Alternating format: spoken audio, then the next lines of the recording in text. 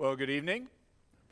It is good to see you all out on this evening. It is one of those things where once we cross through the shortest day of the year, I appreciate every day a little bit more. It gets a little bit lighter earlier, stays a little bit lighter longer. I don't mind cold, I don't mind snow, but I like the sun. I like it to be bright outside. We're actually going to miss that, I think, the rest of this week, but we're very thankful for the longer days nonetheless. Take your Bibles, if you will, as we turn to Hebrews chapter 5. Hebrews chapter 5, as we will continue in what we started this morning, a message topic that we started actually last week. And last week we started with this idea of what do we need to hear. Today we're going to continue in how we hear that. How do we hear the message we need to hear?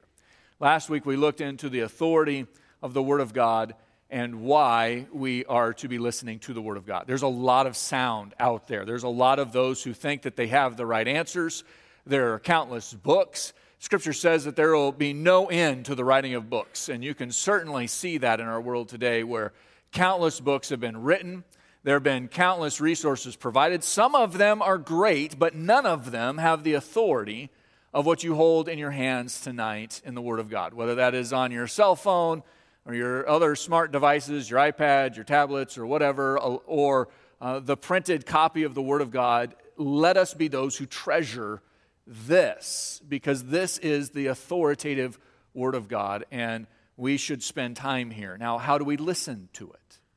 That's what we spent time on this morning, and we're going to pick up with that same idea as we see the title of Use It or Lose It. Sometimes we treat the Christian life like the old adage. It's like riding a bike. Once you learn it, you never forget. But that is not true in the Christian life. That's not true in the Christian journey. In fact, you can lose not your salvation, but your maturity level. You can regress. We're going to see that spelled out for us in the book of Hebrews, and then we're going to end tonight, Lord willing, back in the book of James, where we will finish what we started. But let me ask you this question. Let's say you have an important job interview. You have desired this position. You want the position that's being offered. And you have an interview, and you're going to go in and you're going to meet with whoever is doing the hiring for this specific company. Now, thinking to yourself, how would you make ready for this? One, you'd probably freshen up on maybe some technology that's advanced since the last time you had a job similar to this. That would certainly be a wise thing to do today as technology has advanced. You may think through the process of how you're going to respond to anticipated questions. You may think through some of those anticipated questions. There was one interviewer who would watch. He had a glass window that faced the street, and he would watch as interviewees would come. And he would intentionally set them up. He would set a piece of trash or something on the sidewalk for them to pick up. And if they failed to pick up the trash on the way in, he would give them a very short interview and not hire them. But if they picked up the trash, he considered them to be considerate and conscientious of the world around them and likely good employees and would give them an extended interview. Now we think about this in the situation of an anticipated job interview, but let us think through it in the sense of, let's say you had tickets for tomorrow's football game. How would you prepare for that? You may not have tickets for that, but you're already preparing for that event, right? You're thinking through food. You're making sure that it's on a channel that you actually get. That's a new thing today. As you begin to recognize all the streaming services, you're like, who's carrying the game tonight? So you're anticipating. You may have your grungy sweatshirt that's still in the laundry, that you have plans to get it out and washed and ready, unless you believe that it has to stay grungy for the game. Nonetheless, either way, you're going to prepare, right? You're going to prepare even for something like an anticipated sports event. Now, I do not mean to sound trite, but we need to be reminded that every Sunday morning and every Sunday evening we have an appointment to keep. And you meet with the divine collectively as a body of believers. You meet with a fellowship, certainly, and we enjoy the time that as a fellowship we can gather together and sharpen one another, but you are not here for a fraternity or sorority. You are here to together worship your Creator God. And so how do you prepare for these moments? Perhaps in all of human history, there has never been a greater need for instruction on hearing God's Word as we experience in our culture today. With all of the noise and all of the distractions and all of the technology that's waiting there to distract, we need to hear God's Word out of all of that sound. I'm reminded of Moses when he wants to hear the voice of the Lord and he wants to see the Lord, and the Lord speaks to him in the still small voice. That is not exactly where we're going today, but it does help us to set our attitudes in the right way as we begin to understand either we're going to use the Christian faith, we're going to use the time spent in the Word of God, or we're going to lose our maturity. We're not losing our salvation, that's not the question. It's the growth. How far have we grown in Christ? That's what we're going to study tonight, Lord willing, together. And so let us begin this evening as we go before our Lord in prayer. Let's pray. Our gracious Heavenly Father, we bow before you as a people who are listening to the noises, the distractions that exist around us. And it's so easy. We can't seem to even get through a single conversation with a person we're talking to face without checking our cell phones for the latest text message or email that has come through. Lord, every app wants to ping our phones to tell us that they have an update for us, and every person we talk to wants a little bit of our time. And we recognize the preciousness of that commodity of time. So, Lord, tonight we want to be those who dig deeply into what is important, what is the most important. So we ask that you would teach us how to listen. Teach us how to listen better. We thank you for the time we could spend in James this morning and in 1 Thessalonians and really beginning to understand how to listen and why it is important to listen. Tonight we'll dig into that more as we understand why it is important. And so I pray that you'd give me the words to speak, that they would be from you. I pray, as we mentioned this morning, that we need prepared hearts, that you would be preparing hearts that are left unprepared at this moment. That the ground would be tillable and prepared for the implanted word. And that we would leave here changed, not because of the charisma of the word spoken, but because of the power of the word. That is your word. And so, Lord, we give you the glory and the honor for these things. We ask your blessing upon these moments, that as we study, we would be faithful students, that we would give you the glory and the honor that is due you, and that we would obey what we learned tonight. Lord, we give you the glory and the honor for it. It's in Christ's name we pray. Amen. Hebrews chapter 11. This is a familiar passage probably, and once we get into it, you're going to see the familiarity of it. But, Hebrews chapter 5, verse 11. And so as we get into Hebrews chapter 5, verse 11, we recognize that the writer of Hebrews is calling out something in the life of those that he's writing to, specifically likely a Jewish audience that he's writing to, and he's calling out something in their lives because he wants to explain more. He wants to go deeper, but he's unable to go deeper. Notice what he says in chapter 5, verse 11. As he begins, he says, "About this we have much to say, and it is hard to explain since you have become dull of hearing." Isn't that a fascinating statement? That you have become dull in your hearing. What is he talking about? This is what we must understand. They are missing their spiritual dexterity. They had spiritually been equipped to handle more than they're currently able to do.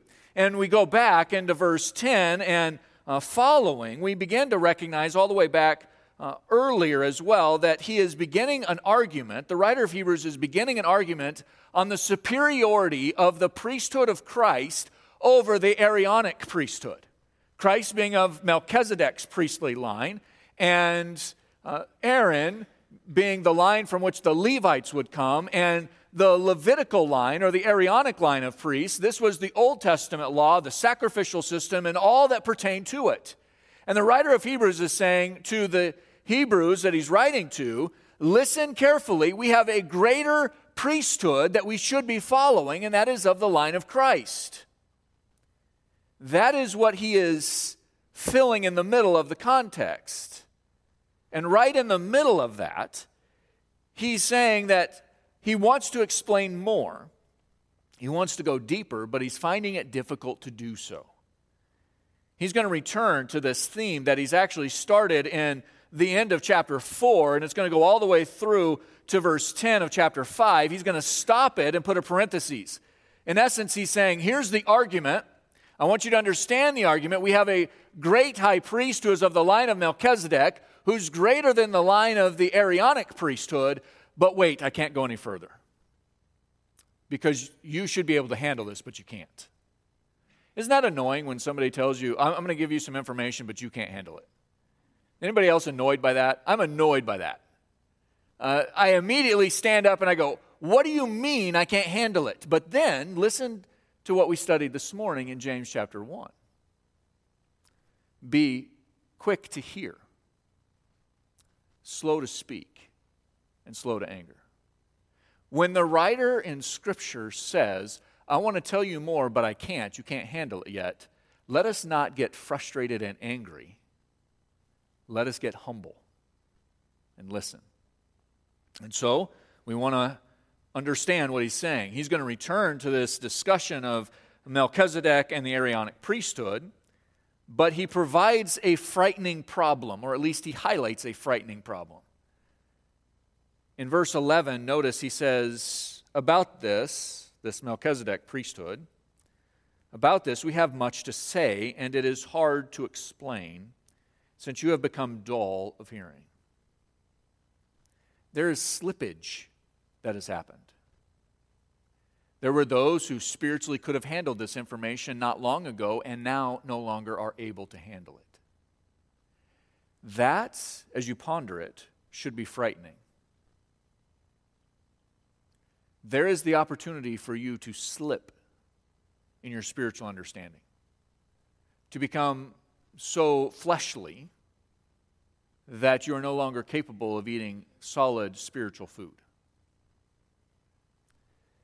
The specific problem is that his hearers had become dull of hearing. Notice what is not the problem. Let's read it again so that we can pick up what's not the problem. About this we have much to say, and it is hard to explain since you have become dull of hearing. The problem is not the message. The message is not too difficult. The message is not too complicated. The message is something that the author could communicate in writing, except his audience can't maintain it, can't receive it, because they have become dull of hearing. Those he was writing to were not able to comprehend the truth, not because it was especially difficult, but because they had earwax blocking their ability to hear. They could not hear. And it made it difficult then to explain these truths. Now, this is one of the challenges of every good communicator is how can I put the cookies, as it were, on the shelf in which everybody can understand them. Spurgeon had one of the largest vocabularies of any human being on record. And he wrote a book called John Plowman's Talks. And in it, he explains deep theological truths from an agrarian society, from an agricultural world, from a less than educated world, and he explains deep theological truths in common vernacular, at least not for you and I, because we're not old English speakers, but in common vernacular of the day. And so a great speaker can take and make things out of the realm of understanding. You say, well, I need to have a dictionary to be able to hear you. That's not what the writer is saying.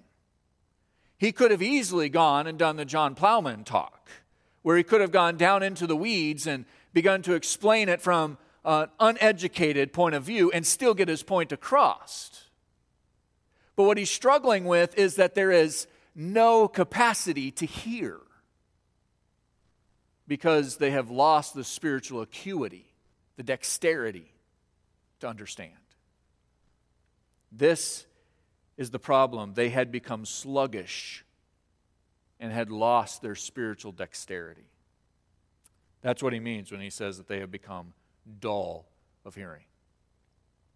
And he identifies the problem for us. The writer cites a need to return to the basics of Christian principles. Notice verse 12. We're going to come back to here later, but verse 12 says, "For though by this time you ought to be teachers, you need someone to teach you again the basic principles of the oracles of God. You need milk, not solid food." The writer says the problem is not that it's too complicated, but that you're not mature enough. You should be, but you're not. Boy, if there was a description of the modern church today in all the pages of Scripture, it may be this one, where we should be teachers, and we have all of the education, all of the capacities to be the teachers, all of Christianity within the church. But many like the suckling on the milk rather than the steak of spiritual things. The writer cites this need to return to the basics of Christian principles, those very foundational elements upon which life was built on, the spiritual life was built on. This is a frightening assessment, that they had been Christians long enough that they should have been teachers, and yet they were still less than pupils. That's a frightening assessment. What if we were to do somewhat of that sober self-assessment in our own life? Honestly, could we handle the solid food of the Word of God? Or are we so mystical and philosophical? Are we so absorbed by the systems of the world and by those of other writers that we have determined that we know better than the pages of Scripture? Let us be found faithful in understanding where the authority is and believe there. This is a frightening statement, that the problem was not that they had never received this knowledge. In fact, they had received it, but the problem was that they had to return to it. They had to come back to it. They shouldn't have to go back through and explain the same things that they'd explained over and over and over and over again. This is a consequence of hearing but not doing. Coming up on this Sunday evening series, as we continue with the Foundation series, we're going to teach what it means to disciple. We have this idea that discipleship is the impartation of knowledge from one person to the other. And while that is indeed involved in discipleship, that is not by itself discipleship. Discipleship is certainly the passing of knowledge from one to the other. That had gone on in the life of those that are being written to in the book of Hebrews. That had gone on in many in the church today. But there's a missing component, or at least one, probably more than one, and that is that we need to use it. And we need the systems in place to use it. And so when we study discipleship, we're going to recognize that the impartation of knowledge is one element of discipleship. The next is serving together in some sort of an apprenticeship role. And then immersion, you're going to do it. You're going to step right in, and you're going to fill out those roles of what it means to do the task after having sat under as an understudy, the one who was preparing you and helping plan and help you navigate the currents of the Christian journey. And so all three components are necessary, and we see the failure of those three, at least the failure of the last two, in the lives of these Hebrews that were being written to in the book of Hebrews. We see it because they had the knowledge, but they never became doers. They never became doers of the Word of God. We started this series last Sunday morning by asking the question, what does the next generation need? What do they need? And in case you weren't here, I'll reiterate for you, on 2025, on January 1st of 2025, the very first time that 8 generations will be alive together. When the first baby is born on January 1st of 2025, Generation Beta will have entered into society at that time. 8 generations, spanning from the Great Generation and those who are left of the Great Generation, all the way through Generation Alpha, which is now coming to an end, and the arising of Generation Beta. What does Generation Beta need from Byron Center Bible Church? What do they need from you? What does Generation Alpha need currently? They are among us, and if you haven't noticed, we have a substantial number of Generation Alpha in our midst. What do they need from you? They need to understand how to listen to God's Word. And they need to grow. Understanding the difference between these two priesthoods was essential for those believers who were scattered and needed reminded to persevere in the things of Christ. Because what was attacking these who were scattered in persecution? They were blasted by the Judaizers who were trying to pull them back into the Jewish Old Testament systems. They were blasted by the Judaizers who said, you must practice these days for festivals, you must eat these foods, and you must continue in the sacrificial systems. They were blasted by a Judaizer's view of what it meant to follow the one true God. But they were also confronted with this, while at the same time they were dealing with the Christian world who was saying, wait, we are free from those. We do not have to practice those things. We do not have to observe those certain holidays, and we should not be sacrificing because we have the one true sacrifice.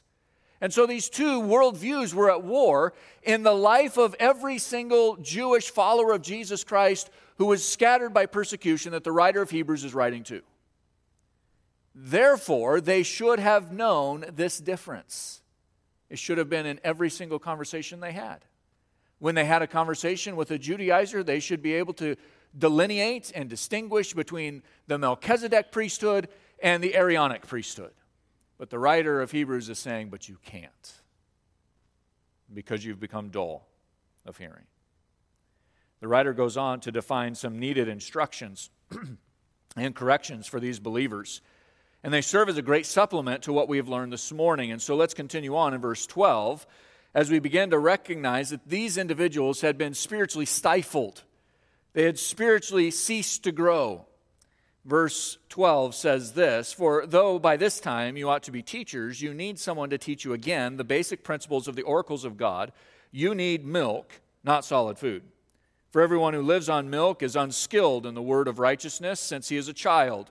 But solid food is for the mature, for those who have their powers of discernment trained by constant practice to distinguish good from evil. The writer of Hebrews says, you're dull of hearing, but there is an answer. There is something you should do. And he gives to us several elements. First, they need to recognize that they have a stunted growth. They have a stunted growth. The first element that gets in the way is our pride. Because we say, well, I've been a Christian for a long time. What does this young guy have anything to teach me? Or I've been a Christian for a long time. I have reached the pinnacle of my Christian existence. Or I have been a Christian for a long time. And I've run that world and I've learned what I need to learn. I'm safe, and so I'm going to do what I want to do. All three of those scenarios likely describe people in our fellowship. So they certainly described what was going on in the lives of those that the writer was writing to. The writer identifies where these believers ought to be in their Christian life. He said they should be teachers, and he said you should be eating solid food.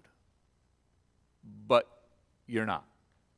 Instead, you're eating milk. Their growth had been stunted, and as we consider this for a moment, when they should have been teachers, when they should have been eating solid food, they're children, he says, and you're drinking milk.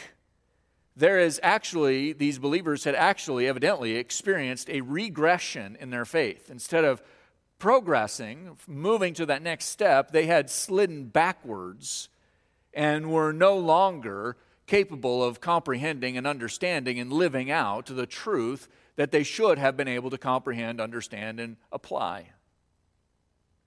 Their growth had been stunted because their diet had never progressed from the milk of God's Word, and it continued to remain there. Isn't it fascinating how challenging it is to move a child to solid food? Have you experienced that, maybe with your own children or children that you have been babysitting or watching and helping along the way? Try to remove a pacifier from a child that doesn't want you to remove the pacifier. I was watching one of those reels on Facebook today, and they had taken the pacifier and dipped it in lime juice. I'm telling you, that works for about 5 seconds. It doesn't work anymore. With one of our children, we actually had to cut the end of the pacifier off so that it no longer had the value, the same feel, before they would eventually break the habit of the pacifier. The writer of Hebrews is saying, believer, throw the pacifier away. I actually did that with one of my children. I took it. They had kept the pacifier for so long. I took the pacifier. I was frustrated with it. I walked over to the trash can in their presence while they were watching. I opened the trash can and I threw it away and I closed the lid. And they accepted it. That was it. That's all it took. But it's one of those things. Now, my other children didn't. There was only one child that would do that. The other children would say, yeah, right, Dad. I'm going back in after that thing. But when we see the process of this, we recognize how hard it is to move past this. And we're speaking of these matters in the illustration of physical growth. Now, can you imagine in the spiritual growth how difficult it is to move from milk, which is easy to digest, to solid food, which is harder to digest? You actually have to think about it now. Faith is not something that you just simply come and you're nourished and you go away. Faith is something that you come in, you eat a solid meal, and then you have to digest it. You have to spend time working it apart and breaking it down so that it becomes not only useful for your spiritual growth, but edifying to others. That is a difficult task, and that is where the writer is writing to these believers who had failed to do this. Their growth had been stunted because their diet had not progressed from milk to steak. They needed a more mature diet of theology, but they had never grown up. Becoming an adult is difficult. And we even have a term for it today, adulting. It's difficult to adult today. We've turned it from a noun into a verb and an adverb. It's an action now. Wait, I got to do that now. It's difficult to do that, but spiritually speaking, there is great necessity to do so. And the writer defines why. It is not that the audience is ignorant of God's standards. They knew them at one time, but they had failed to put them into practice, and their growth had been stunted. But here's the reason why. They needed discernment. They needed discernment. Recently, I was asked one of the greatest needs of the church today, the church at large today. I believe the greatest need that the church has today, there's a number of them that reach to the top 4 or 5 things. But I think the greatest need that the church has today is discernment. We need to learn discernment. Verses 13 and 14, the scripture says this, "For everyone who lives on milk is unskilled in the word of righteousness, since he is a child. But solid food is for the mature, and for those who have their powers of discernment trained by constant practice to distinguish good from evil." The believer needs to feast on the solid food of good theology because it requires skill to master. It requires skill to practice. There is a significant statement of a believer's development that we will explore more in the evenings to come in this series. We're going to dig deeper into it. However, it should also be considered that their situation, a situation where they had not grown up to solid food, had left these believers less fruitful. They were not as fruitful as they needed to be. And it had also impacted their faithfulness, or rather their lack thereof. They weren't able to understand the deeper theological truths, not because they didn't have the capacity, or not because there wasn't capacity even in the finite understanding to do so, but because they had not grown up and they weren't ready for an adult conversation yet. They should have been, they could have been, but they were not. It is difficult to handle some of these truths. And isn't it like us, especially we see it in young men reaching close to their 20s, the upper teen years, where suddenly they think they have everything together. There's actually a part of their brain that's missing, in case you didn't know that. there is a part of their brain missing, and it's the part right up front that keeps them safe. It's the part that says, that's not very bright. Don't do that. It's going to hurt. That part's not fully developed yet in a young man who's in his early or his later teen years. And so he thinks he can jump in front of a moving vehicle. That's really, literally, kind of what goes on in his brain, is he's thinking, I am invincible. That's why we send 18 to 20-year-olds off to war. That's why that age group is the age group that gets chosen. Because there is something in a young man who says, I am bulletproof. And they think they are. But they're also, in the spiritual realm, there's also this idea that develops at that age, where, especially in the spiritual development of that age, where a young individual, and the young in the faith, says, I have it all together and I know all the answers. I've got it all. And it will be through the constant practice of regularly digging into the Word of God, regularly feasting on the Word of God, that they begin to go, oh, I don't know as much as I think I know. And that's what the writer of Hebrews says. Notice at the end of verse 14, he says, but solid food is for the mature, for those who have their powers of discernment trained by constant practice to distinguish good from evil. Their powers of discernment have to be active. They have to be usable, and they have to be functioning. The believer's development is necessary for them to faithfully practice discernment. For us to faithfully practice discernment, that means we have to be consistent at it. This is why we come to the first part of the year, and maybe your resolution, if you do that kind of thing, is I'm going to work out, I'm going to get a little bit healthier. And maybe that lasts. Maybe you get a gym membership, and that lasts for a period of time. And pretty soon, it's just not quite as consistent as it once was. And you begin to notice yourself kind of slipping a little bit more, and now it's getting harder to go to the gym, and it's getting harder to work out, and pretty soon you just kind of forget to do it. Well, at the end of the year, if that has been the habit, you probably won't notice much difference between January 1st of one year and December 31st of the same. There's not a lot of difference. And that's true in the spiritual well-being as well, in your spiritual life as well. The believer is to be trained by constant practice to discern good from evil. And the only way that we can do that is by the hard work of consistency and faithfulness. The roots of this series that we're in the middle of right now reach back several months ago when I was wrestling with the lack of discernment in the Christian world, that question that came up. How do we practice discernment in the church?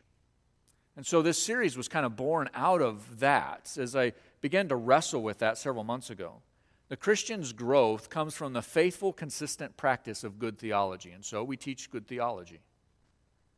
But we have to also teach the faithful practice thereof, because the information can pass through one ear and out the other ear. As we understood this morning, 75% of adults will not remember a 10-minute conversation 48 hours later. So we need something else. It's fascinating to me that the Lord would use preaching as his main method of communicating his word when 75% of adults will not retain it if they don't work at it. And I think we just stumbled onto the secret. We must work at it. We must be consistent. We must be diligent and dedicated. The word for powers in this verse, in verse 14, the powers of discernment, the word for powers of discernment refers to their spiritual capacities. The implication is that those powers, or some translations may say senses, have been properly exercised. We reach higher levels of maturity by virtue of exercising our power for discernment. You're not going to start out doing the heavy lifting. You're going to start out with more simple things, and you're going to work to the heavy lifting. And some of that's going to be by trial and error. You're going to have questions that you can't answer, and that's going to drive you into the Word of God all the more. And you're going to have people come up with conversations that you don't really know how to address, and that's going to drive you into the Word even more. And we certainly have those in our world today. Are you capable of engaging with a member of the LGBTQ plus community for the sake of the gospel? Or does that terrify you? That should be a reason for working out. That should be a reason for discernment. You have a child or grandchild come home, and they have brought with them all kinds of philosophy and worldly traditions. Can you engage with them? Can you tell them what the Word of God says with conviction and with determination?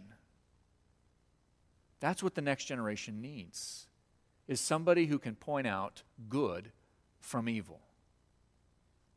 Because evil masquerades as good, in case you haven't noticed today. And it takes someone with discernment to dig through that, and someone willing to do the hard things that offend others who are not as discerning. And trust me, that is a painful process. This exercise is skilled. The exercise to practice discernment is skilled by the use of the word of righteousness, and you have it in your hands. Become accustomed with what it takes to work out. Become accustomed with what it means to grow.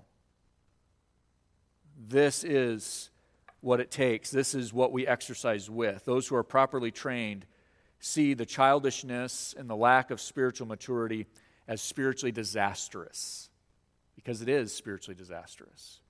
If you are comfortable seeing the waves toss others back and forth, and you say, oh, they'll get it together at the end of the day, that is a childish discernment. We must be those who are discerning so that we are not tossed to and fro by the winds. And so the writer of Hebrews has pointed out a problem. He says, you're dull of hearing. Why are you dull of hearing? He's provided the solution, or at least the answer to the reason why they're dull. The solution is you need to eat real spiritual meals. How do you do that? Exercise. Exercise. Faithfully work out discernment. Faithfully hear the Word of God and live it out. And that's where we go back to James. Let's go back to James as we'll conclude our time together this evening in the book of James. James chapter 1. This is where we were this morning, and we continue to pick up here and finish out what we started but didn't have time this morning to do. We are hearers, we are to be hearers and doers of the Word. How do we exercise? How do we listen well? We are hearers and doers. Notice verse 24, this is where we left off this morning, Hebrews 1:24. The scripture says, for he looks at himself and goes away. This is as he's looked into the mirror. He goes away and at once forgets what he was like. There is going to be progress to maturity. It's not an overnight thing. You don't just go online and get a degree in advanced Christianity. I mean, you probably could, but it's worthless. So there's no value to it. You say, well, yeah, I went online, I got a degree in advanced Christianity. Well, it's not worth the paper it's written on, or the email that it's written in, I guess. There is a process to maturity. There's a progress that needs to be happening in the life of the believer. And we have to recognize, as James takes us back to this instruction, that there is more than just looking in the mirror and walking away. Look at verse 25. But the one who looks into the perfect law, the law of liberty, that is the Scriptures, and perseveres, being no hearer who forgets, but a doer who acts, he will be blessed in his doing. Isn't that quite opposite of what the writer of Hebrews was just telling us? You can have spiritual disaster in childish faith, childlike actions and faith. We're supposed to have the faith like a child, but we're not to be childish. Those things are different. There are those in the church who are childish. Maybe they have great understanding, have tremendous knowledge, but they've never worked it out. They never lived it out. They have absolutely no discernment. And so, like a child who goes from one toy to another, their faith behaves in the same manner because they refuse to hear and do. They may have sat in thousands of sermons They may listen to thousands of podcasters. They may listen to all kinds of great theological discourse, but they are those who have no discernment. They can't tell evil from good and good from evil. James says that those who have employed maturity, those who have employed hearing and doing, will be those who look into the mirror and take corrective action. They're going to be those who, when they look into the mirror, will grab the comb and comb the rat's nest that they call hair. They're going to be those who pick up whatever it is necessary to help the blemishes. They're going to be those who begin to notice, wait, I think I have a cancerous spot I need to take care of. They're going to be those who are diligent in observing what they see in the mirror and take corrective action as it's being brought to their view. That's what Scripture does. It brings it to view. Having employed the skills necessary to hear and do, the faithful hearer, who is also a doer, increases in their maturity and their spiritual capacities. They are humble when the Word of God turns the light on. I remember when I was a kid, my grandparents had in their bathroom, they had one of those medicine cabinets that had the 3 mirrors, the 2 side, and you open up the side and they had lights on them. I was fascinated with that as a kid because my parents didn't have that. We had this one little medicine cabinet and you turn on the overhead light and you see yourself in the mirror and it was kind of dimly lit there. But my grandparents, wow, I look different in that mirror. And maybe you've seen those. You're like, man, I walked out of the house. I thought I was looking good. I turned on that. I'm going back home. That there are those times where Scripture is going to illuminate the issue. It's going to convict, and you have the choice of being angry or taking action. You can be angry and say, how dare you, mirror, point out my flaws? And that's the individual who has looked into the mirror and they forget what they have seen. It's not that they are ignorant of what's in the mirror. It's that they have chosen not to do anything about it. That is the hearer who is not a doer. They've seen themselves. Scripture has illuminated it. Scripture has revealed their flaws and their spiritual well-being. And instead of listening, they were speaking over it.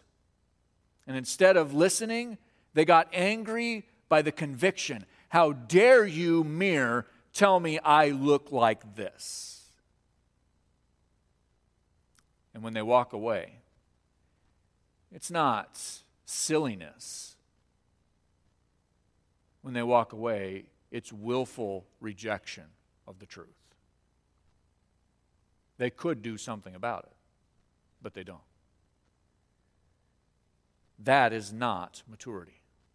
The one who looks into the mirror, who looks diligently, and it's interesting that James has changed it for us. He's helped us because he's not speaking in some way that we can't understand. He's using the mirror as a word picture for us, and he shifts it. And when he shifts it, he says this, but if anyone who looks into the perfect law, the law of liberty, and perseveres, being no hearer who forgets, but a doer who acts, he will be blessed in his doing.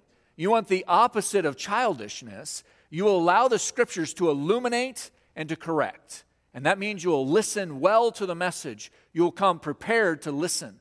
And you will also be one who is slow to speak and slow to anger so that you allow the illumination of Scripture to reveal what's going on in your spiritual life. And having employed that skill, you'll increase in your maturity. But notice the hearing is in the present tense. The hearing is in the present. Look at it again, verse 25. He says, but the one who looks, that is an action that has taken place in the past and has continuing effects, into the perfect law, the law of liberty, and perseveres, that is an action that has taken place in the past and continues to have its effects. Being no hearer who forgets, but a doer who acts, that is the same tense, he will be blessed in his doing. It is not enough for you, in case you haven't noticed this, which you all have, I can tell by looking at you all, It's not enough to look into the mirror on Monday and not look again until Sunday. You don't do that unless you're totally on vacation. I'll do that on vacation. Like, I'm not even looking. I'm going to cut my hair short so I don't have to worry about it. And I may not look in the mirror for 3 days. But typically speaking, generally speaking, you're not going to look in the mirror on one day and then walk away from the mirror and not look into the mirror again. You're going to look. And that looking is in the present tense. You kind of know what you look like now. And you've studied that.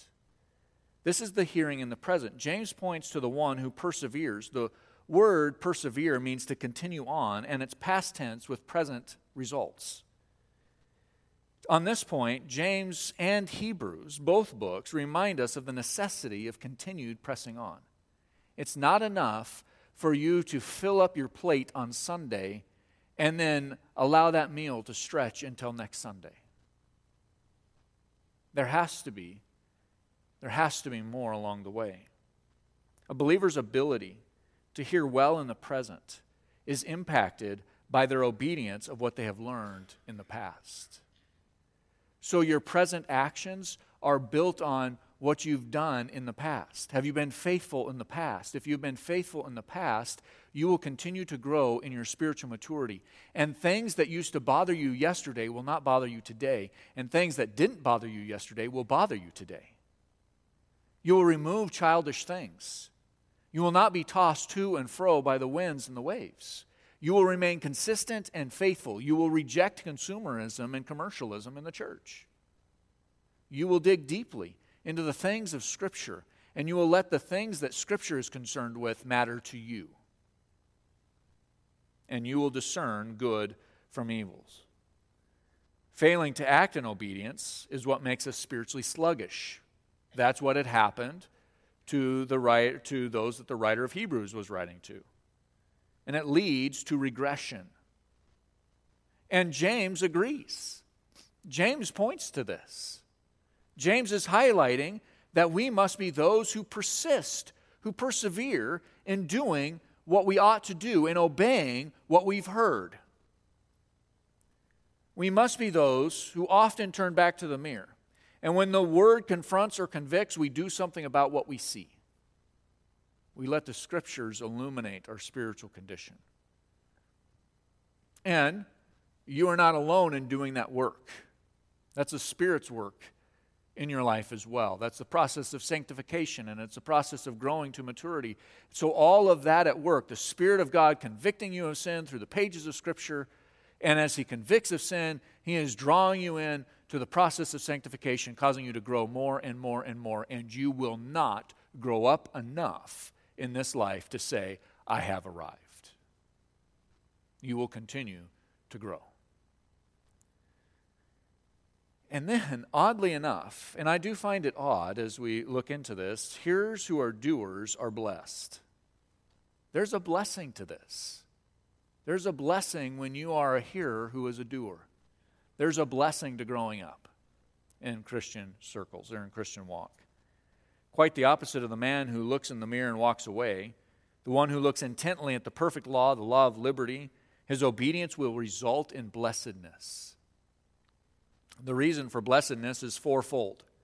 First, he looks intently into God's truth. The idea of looking intently into God's truth denotes a penetrating absorption of it. To look deeply into God's Word does not mean that you are one who says, well, for the 45th time, I've read through every chapter, every verse of the Bible this year. You may have done that, and amen if you have done that, but that does not qualify as deep penetration.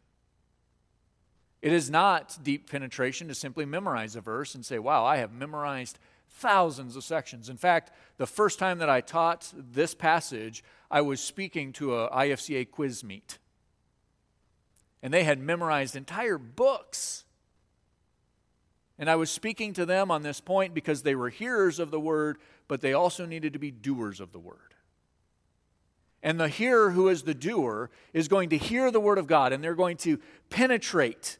They're going to absorb the Word of God. This is the word that was used, this idea of looking intently. This is the word that was used when John ran to the tomb of Jesus and he looked inside. That's the same word. Do you think he was expecting, looking with some sort of expectation? We know that he's expecting it to be empty, but he's not quite there yet. He's not fully convinced. So when John runs to the tomb, do you think he was just haphazard? Nope, he's not there. I think when John ran to the tomb, he looked inside of the tomb and he scoured every inch of the tomb. How do I know that? Because he actually records what he saw.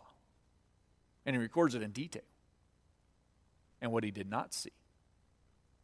That's that same word that we're penetrating and we're seeking to absorb. Here in James chapter 1, verse 25, it is though a person stoops over the Scriptures and they zealously search for its message. They're not trying to bring their message into it. They're saying Scripture, or they're saying to the Lord, reveal yourself in your word to me. Not let me reveal myself in your word by my theology. Letting the word speak.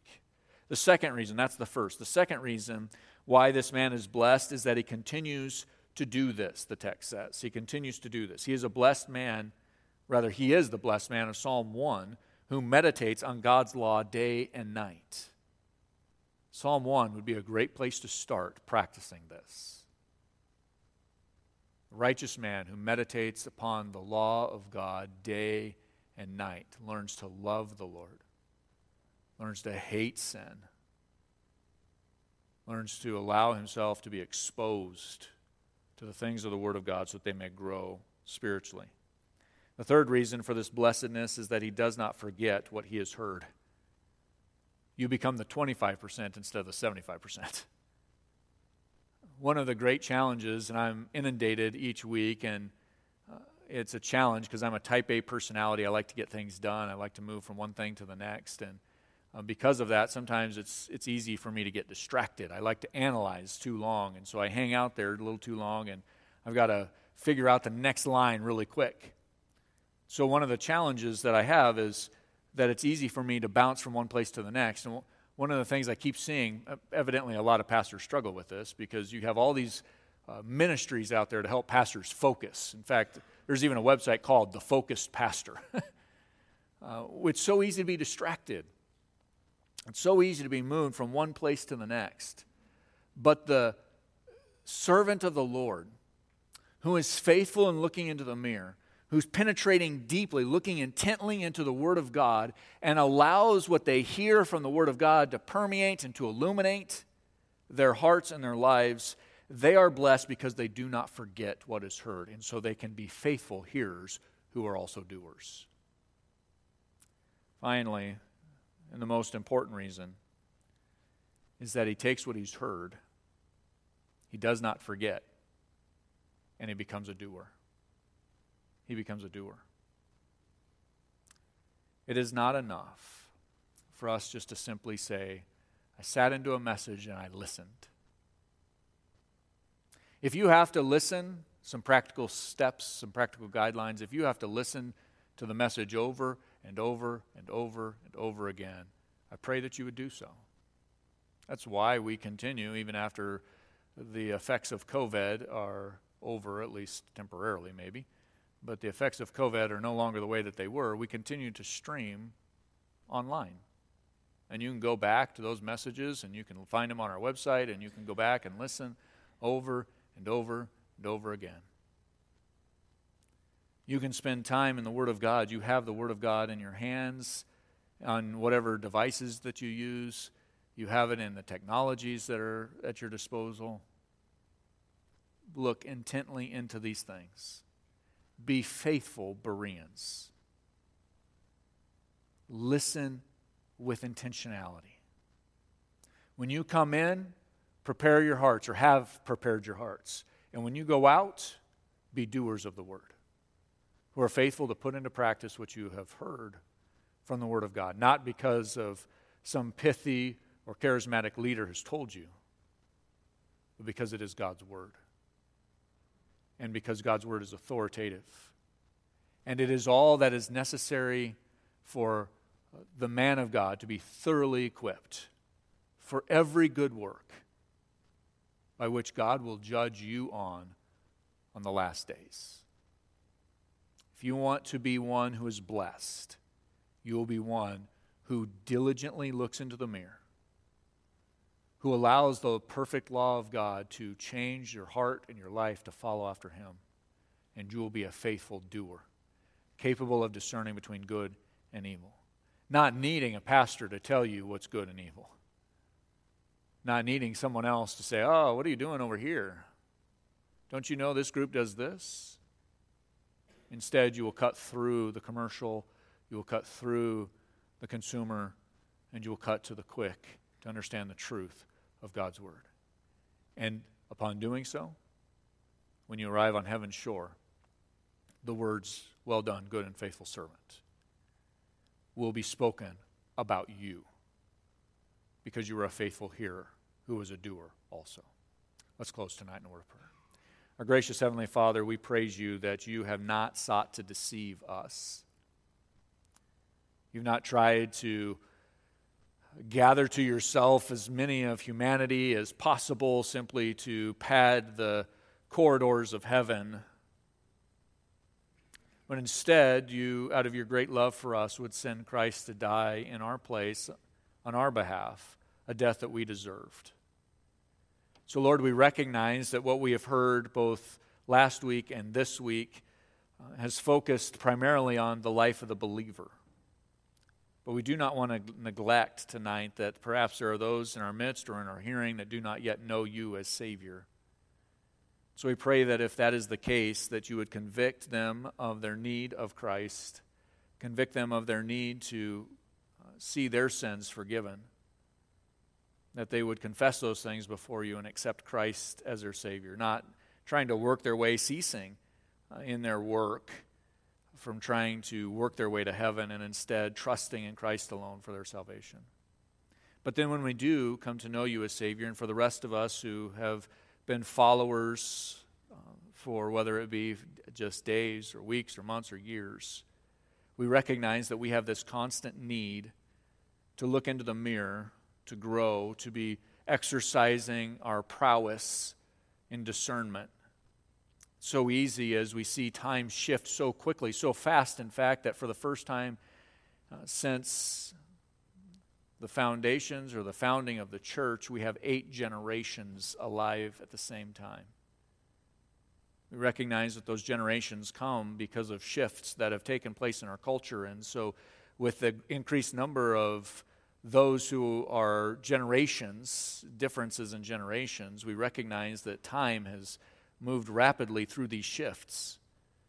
And so therefore, while our extended life is not that much greater than it was a few years ago, we recognize that each generation comes with a different thought because of the way that they grew up. So Lord, we want to be those who understand these shifts and are constantly ready to answer the needs of the next generation, to point them to your word, to teach them, to observe all that Christ has commanded us. And lo, we praise you, Lord, that you will one day come for your church. We pray that it's tonight. But if you should tarry, we pray that we will be a church family, a fellowship devoted to discipleship and to training, a church family that's devoted personally to the advancement of our own spiritual well-being. We understand that that's aided and directed by the Spirit of God, but we understand we play a significant role, and we must be those who move from milk to solid food. Lord, we want to be those who eat the steak of the Word of God. We want to be able to digest it. We want to be able to correct where we need to be corrected. And we want to be those who are humble, with great humility, allowing the Word of God to illuminate those areas that need to be brought to repentance or brought to correction, that we would be found faithful in your service. Lord, this is an age in which we see so many that have lost discernment. We've allowed heretics to slip into the church and barely even given them a look. Pray that we would be now corrective of that we'd be those faithful and obedient to you, that your name would be exalted in our midst, and that we would be found faithful in reaching the lost and dying for the gospel of Jesus Christ and training them to observe what Christ has commanded us until the last breath that we breathe. Lord, we give you the glory and the honor for what we have studied. We pray that we would be faithful hearers who are doers as well, and that that would be evident even by tomorrow morning in our lives. Lord, we love you. We thank you for all of these things, and it's in the name of Christ that we do pray them. Amen.